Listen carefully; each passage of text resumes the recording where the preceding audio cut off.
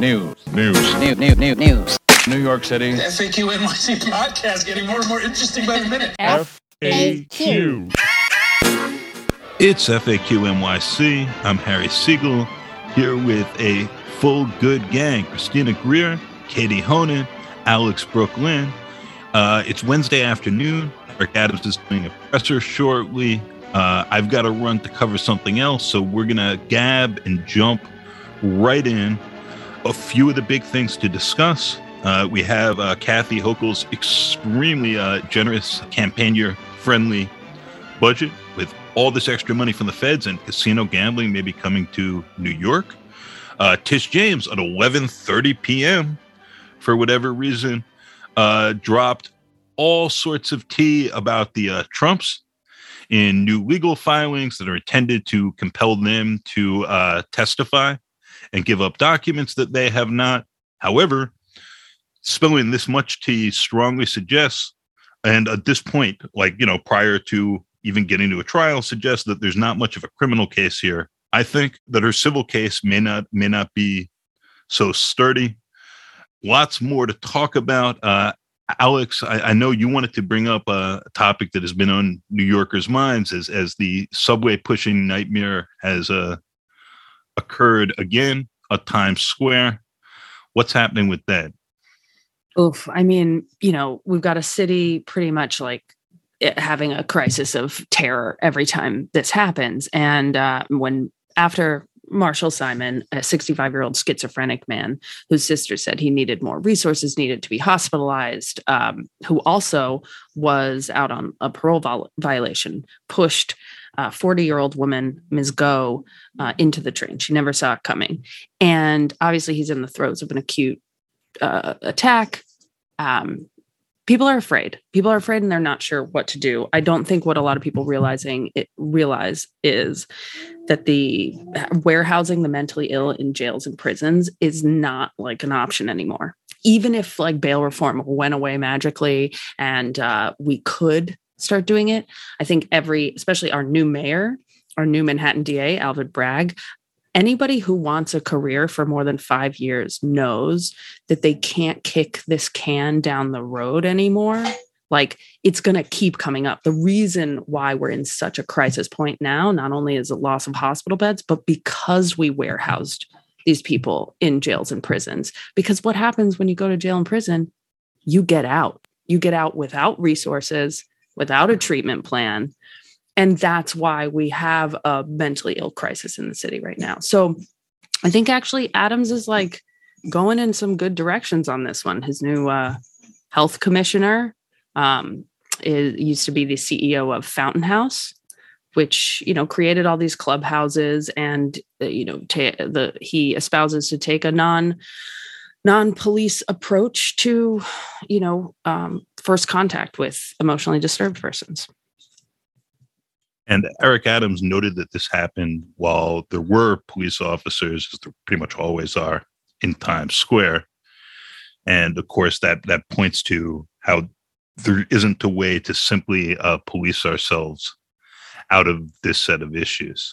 I will say a lot of people who are, ringing the alarm bells, and, they don't want to hear like a softer, we need social services. They're worried that, maybe they're worried we're caring too much for the mentally ill, but it is for everyone's quality of life that these social infrastructures are put in place. And I think people are finally realizing that.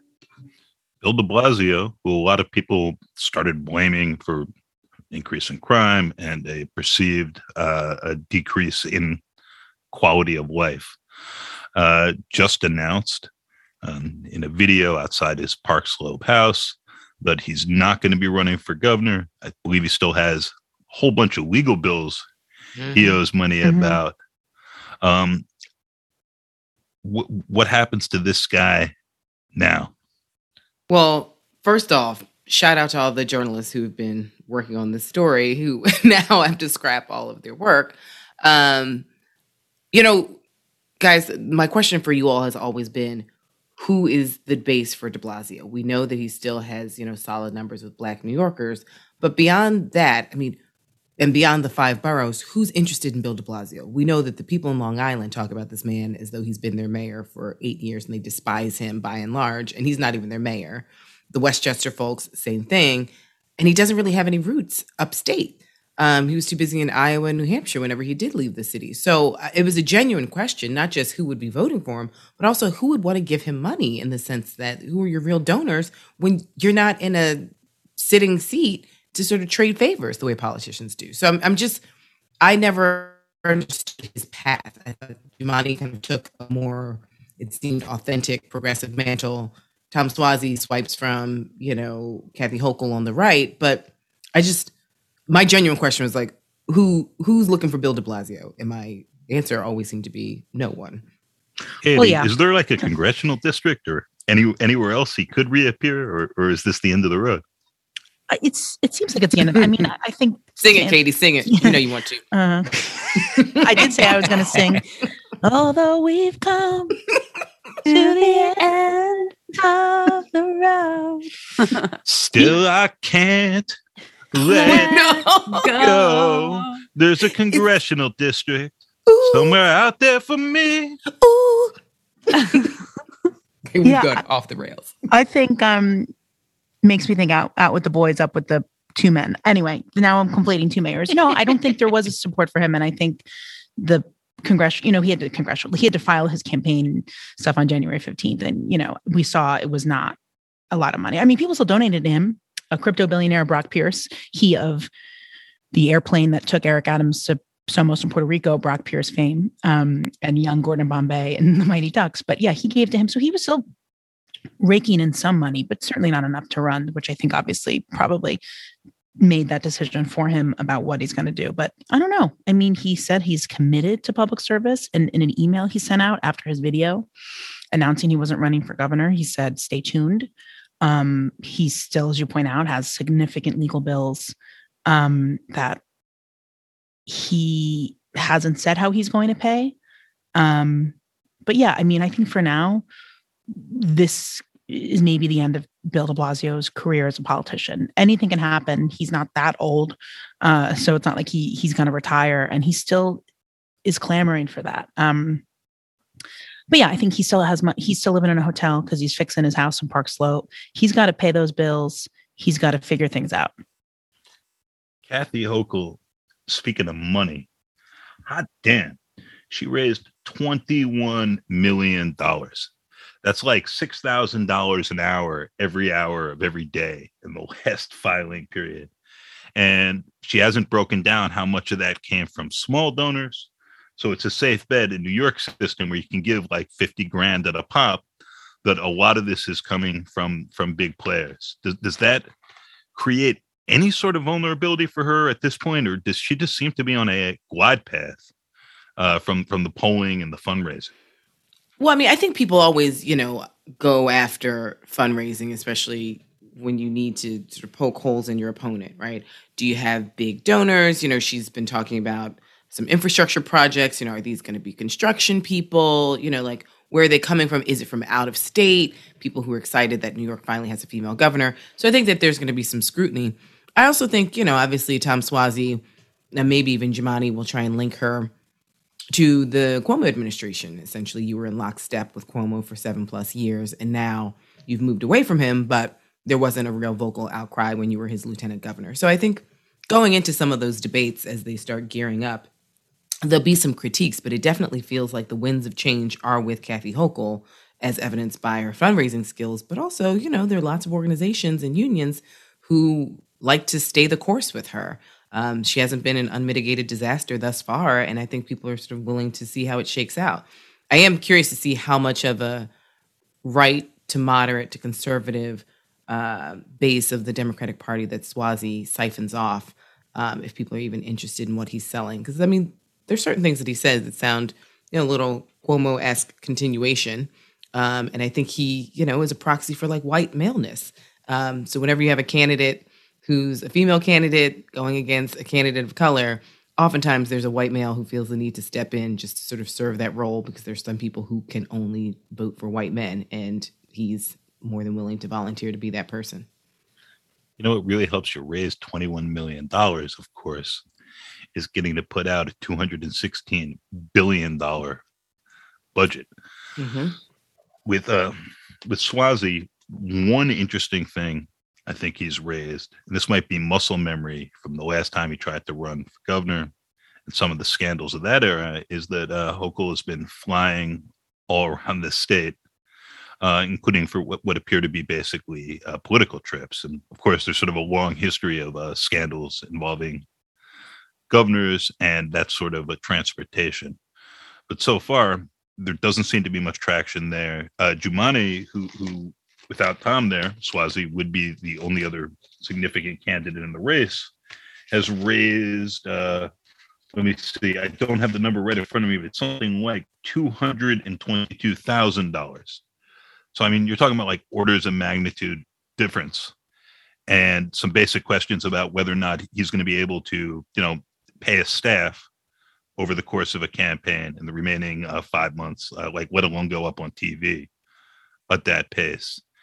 It just does seem striking to me that we have this much of a monoculture and this much of a call for continuity. So like Cuomo light in a lot of ways. No harassment, none of the sex issues, none of the bullying, but not a dramatic change in course. And New Yorkers from the polling so far seem really comfortable with that, somewhat to my surprise. Shifting into the city, Chrissy, what's up with the Addams family and Brother Bernard? Brother Bernard. So I've been thinking a lot about this because, I'm trying to let Addams get his sea legs. I'm trying to let him adjust. It's only been 2+ weeks. So, I wrote some articles for the Grio. I've been pretty vocal about, your brother, Phil Banks. I have some thoughts on that. The missteps. I just want him to sort of clean up his communication with us as residents of the city. Like, because I feel like I know men like Eric Adams, I understand the intent, but also that's not what you said. The thing with Bernard, who's, now not going to make $250,000, looks like he'll only make $210,000. There are two things that have been troubling me. So Mayor Adams seems to be saying now he needs his brother in that position because he trusts his brother and he needs him there for safety reasons. Which really makes me wonder, is the NYPD that dangerous? Like, do you know something that we don't know? Like, do you think that these people are so like racist and crazy that like you are in danger from your former colleagues, that you need your brother and essentially your best friend there as your eyes and ears? If so, like, we need to rip this institution out from the root to the tip. I mean, or are you just, I just said, dot. Right. Maybe we should. But so like on the one hand, are you trying to justify this $210,000 salary for your brother by saying, I just need someone close? And, we know that police officers, they see things. We don't know if he's going to be going to Jersey. We don't know who's coming in and out of Gracie Mansion. But also, though, if you do fear for your life, the way you sort of posited, and you need your brother there, then that makes me worried to interact with the NYPD in any capacity if the mayor doesn't even feel safe. And we know that he's had a long history of being an insider and outsider. So I'm interested to see how that shakes out. Obviously nepotism always feels a little Trumpian. Trump obviously isn't the first person to have nepotism. De Blasio, Bloomberg, Giuliani, lots of people, it's a family affair. I think the price tag is what, sort of had a few people clutching their pearls. Because a lot of family members tend to be volunteer basis, even though they make money on the back end, they don't necessarily make city money and city pensions. And that sort of causes things. And then one other sort of minor point I will say. SNL, of course, 30 people must have sent you all the clip of Eric Adams being played. What was that, Chris Redd on SNL? I have some issues with SNL because I think that they fall behind on race constantly. What I didn't like about that portrayal, there were a lot of things that Eric Adams straight up said, and, I get it. But I really thought that there was like a hypersexualization of Eric Adams, as they do with a lot of their Black characters. Yeah. That actually was like out of left field. And I was like, of all the things that we can say about Eric Adams, actually, there's never been an accusation during the campaign season or recently at all about him being this like lecherous kind of like hump machine, the way they sort of threw it in there. And I just felt like That's what stood out for me. I know it didn't stand out for a lot of people, but I was like, for someone who doesn't know Eric Adams, there were a lot of things that were factual in that portrayal. But then there were a lot of things where it's just like, why does SNL always choose this sort of like cheap, low-hanging fruit when it comes to their impersonations of Black people, where it's always this hypersexualized nonsense? They did it with Leslie Jones all the time, and like nebbish white boys, you know, sort of afraid of her like sexual prowess. Yeah. I felt like they were doing that with Adams, and I was like, ugh, you all bore me. Even my mom was like, oh, is his spokesperson a woman? I'm like, no, that woman was nobody, but maybe that even played into it. Yeah, I agree with you on that. I mean, he had a good sense of humor about it. So, which I try to imagine anyone else having a good sense of humor about something like that. I know some people have not enjoyed being parodied on SNL, but I was asleep when it was on, so I don't stay up for SNL anymore, but I did wake up to text about it. I mean, in a world where it's really hard to find good politicians who haven't been accused of sexual assault. Right. I didn't understand why you're putting that out there with like, but he actually is relatively clean on that front. So there are other things that you can make funny. I just didn't understand why we had to go like the sex route. SNL, to be very fair to them, it's not just about Black people. They generally do low-hanging fruit and like sort of lousy broad jokes. And this absolutely translates into how they handle race and those sorts of characters as well. I think from Adam's perspective, you know, as somebody who said, I'm the new face of the Democratic Party, that having, you know, a caricatured version of him on the show is like a certain marker of accomplishment that you've hit. And that some of the stuff you're talking about, swagger in particular, they're trying to translate and express, even as they're doing this. And I agree, I thought a sort of crude and clumsy fashion, and one that doesn't line up with this character. Back to Fear and Cops for just 1 second. Eric Adams, a couple of days ago, after the subway shoving, said, I'm concerned about the perception of fear. He got hit hard on the cover of the New York Post, which has generally been in his corner for that, and then came back and took it back and said, no, New Yorkers are afraid. I feel it when I'm on the trains, and this is what I'm going to change. So I'm curious, Katie, like, do you think this is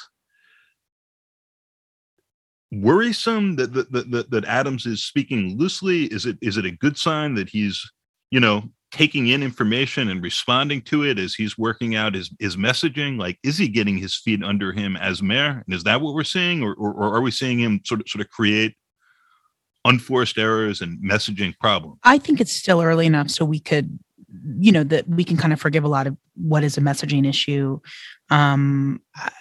I think, you know, he said it is two things. It is both the perception of fear, but then also a real fear. You know, I tell people, look, I don't feel unsafe in the subway, but all it would take is a bad incident, you know, one bad incident for me to completely, like, immediately change my perception on taking the subway, of which I take every single day. But yeah, I think it's still early. I don't know. It's the first 100 days. I know that's when he said he's going to get a lot done, but it also is sort of the honeymoon period. Not that reporters are not being critical of him and looking at both the pace of his appointments, what he's saying, what he's doing. But for something like this, I guess we could toss it up as a flub, or just, like a miscommunication or a misinterpretation of what he said, even clearly. Because I know a lot of the times when he says stuff, he does go back, or it wasn't taken out of context. But yeah, I think I'll toss it up to a flub. To be fair, like all candidates say things are bad. This is really happening. And then if you are a winning candidate and it's your problem now, you say some of this is perception. You know, like these are very natural dials to turn depending on your position. And then you're figuring out how to say that without overstating it.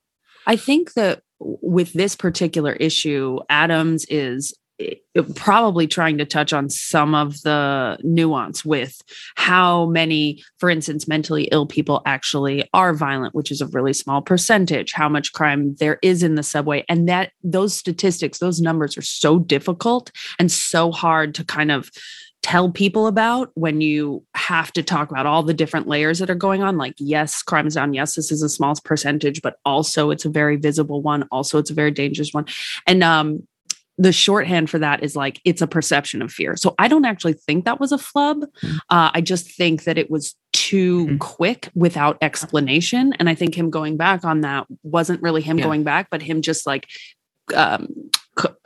couching the discussion for another time. I mean, by the way, the name of his health commissioner is Dr. Vasan. I don't think I said that earlier.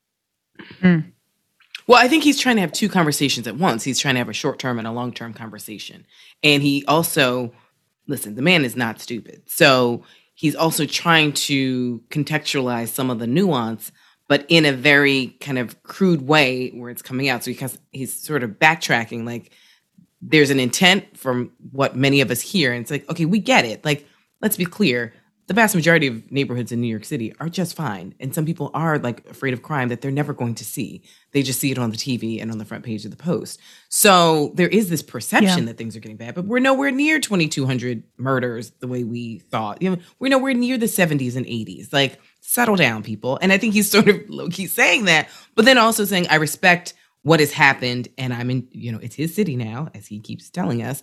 So he's also saying, I respect what has happened, and like nobody should live in fear, obviously, because there are tons of Katie Honens in the world where it's like they are on the subway every day. They must take the subway. There are no other options. And you can't have New Yorkers feeling like their lifeline to the city is in danger. So to bring this home, what will be a pretty quick episode, we should talk for a minute about Alvin Bragg and some of that tension between things that maybe have long-term benefits and the short-term. As he put out a memo listing various crimes that his office was not going to prosecute.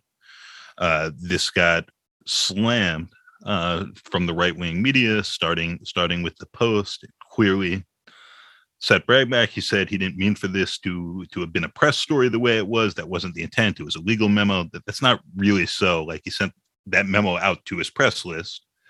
But clearly he didn't expect the sort of reception it received. And so before he's really settled into this job, and by the way, if there is a criminal case against Trump, that's going to be coming from his office.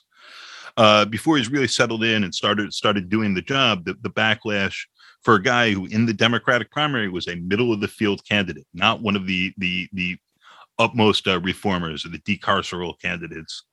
It's been a tremendous backlash as he's become the new face of justice reform and everything wrong with it, according to the right. I think lots of people outside of New York think the Manhattan DA is like the Attorney General of New York or something, like, you know, top law enforcement person. How did he end up in this position so quickly? What should he be doing to set himself right? And is this are these serious problems, or is this a passing media cycle for him? You know, Harry, I think a few things. One, Alvin Bragg is a lawyer and not a politician. And I think he has to remember that this job is a political job. And so, as with all people in these positions, you have to still campaign on your ideas. Even though he's been consistent for a full year. It's like, this is what I'm going to do on day one, week one. It's been on the website. Everyone had time to review it. Now that he's actually implementing it, you know, we see all this pearl clutching, and he's going to have to essentially sell it to folks. I think also, though, you know, political science literature clearly states that when Black mayors come into power, before they even get sworn in, you know, Black mayors are soft on crime. And so you have white residents of the city essentially saying the city is going to be unsafe because we have a Black mayor. Well, you can't really have that narrative with Adams because Adams is of the police. And he is, in many ways, the anti-Dinkins, right? The anti-Adrian Fenty, the anti-Cory Booker. You know, he's not part of the Divine Nine. He's not part of, you know, any of these sort of Black historical elite institutions. He likes being this outsider working class mayor, as he said time and time again. So it seems as though Alvin Bragg is the proxy for this old school narrative that Black mayors are soft on crime, as evidenced by the fact that he was on the front page of the Post and the Daily News for 2 weeks when it very well could and should have been Adams, with the Adams family, and Bernard and Phil Banks and Swagger and low-skilled workers. I mean, the list goes on and on. If he were any other Black mayor, he would have been on the front page of those tabloids. But because there's a wink and a smile with Eric Adams as one of us, as the more conservative, moderate Democrat who happens to be Black, then Alvin Bragg seems to be the straw man for all of these, I would argue, unwarranted, unfounded fears that the city is going to turn into total chaos with, you know, Black folks and Latino children running amok, which is not the case. And so if you actually I think there are a few things. Some people who read the memo are just like, I can't believe it. It's like, well, you had a year to not believe it. And then there are other people who actually didn't read the memo. And so you have this nuanced conversation where you think about people in Harlem who voted for both Alvin Bragg and Eric Adams, right? These are people who are afraid of the cops and the robbers.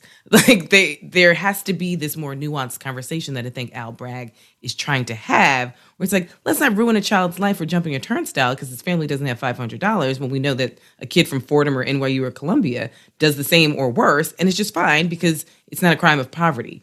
And I think that he's really trying to attack some holistic issues that many people probably aren't ready for. I would just note that Bragg got, I think, 25,000 more votes. They're different contests. One of them was a runoff and a city contest. Bragg's was technically a state contest, but that he did much better than Adams in Manhattan. Manhattan was the one borough Adams didn't win. He actually finished third there. And just, if you count their support as your starting point, Bragg is actually way up on him, which is an interesting dynamic as this plays out. And he also got 182,000 votes out of 219,000. Yeah. He was endorsed by Zephyr Teachout, the leftiest of the lefty. So, I mean, he was moderate only because there were so many vocally left candidates. I think his policies are smart. And I think that they're worth a shot. Is basically, we've never really seen what it is to play out. He was on here talking about how he's going to use discretionary funds to build the kind of treatment plan in a mentally ill diversion court where we would see some of these, severely mentally ill people actually have more resources, not just homes, because some of them aren't homeless, but just, it's a smart plan and it's worth a try. And you know what? We'll see what happens. Right. Because we haven't tried anything before. And what we have been doing clearly isn't working. Right. So I think Bragg's strategy is, having grown up in Harlem and he was there during the bad old days, right? He was there during the 2,000 murders a year in New York. And so having that context and also recognizing that like minor sort of crimes of poverty should not destroy a person's life, because ultimately that destroys a community as well. You're taking someone out of the community. So I think some of the coverage, especially from the more conservative outlets, has been targeted to Bragg when in any other instance, in any other city, in any other time, it clearly would have been targeted to the mayor. But because the mayor is sort of in lockstep for the first time, we've never, like, I ask our listeners, like, name a Black mayor who's kind of working class of a major city like Eric Adams. Like, we don't typically elect those individuals. They typically can't build coalitions the way Adams did to get elected, even if a city is majority Black, and we know New York is not. I mean, I think I think him and Adams are going to kind of line up and be more simpatico than what we've seen in the first, 2 weeks, where there seems to be this like fake pitting of them against each other, and I don't think that's really that real. And I don't think a lot of Alvin Bragg's policies are actually anti-cop, Right. It'll be interesting to see what behind closed doors conversations occur, what performative conversations occur. But I think what both of them have been very consistent about is they have great respect for one another. I think the difference is Adams is a much more astute politician because he's been in the game over 2 decades. And I think Alvin Bragg is in week 3 officially of being a real politician in this job and sort of recognizing that it's not, sadly, just about the work. It's about the marketing of ideas to the public so we can move past a perception conversation and get to the reality. And there we have it, folks. Week 3 of a new administration. It's a new New York, and it's Eric Adams, hot. New York, Alex. It's the my Adams city. family, New York. My streets, my kids, my snow, my trees, my schools.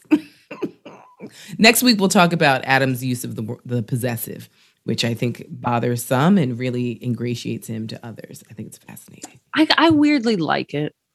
I like anyone who has like a bit, I feel like that's very New York, and I approve.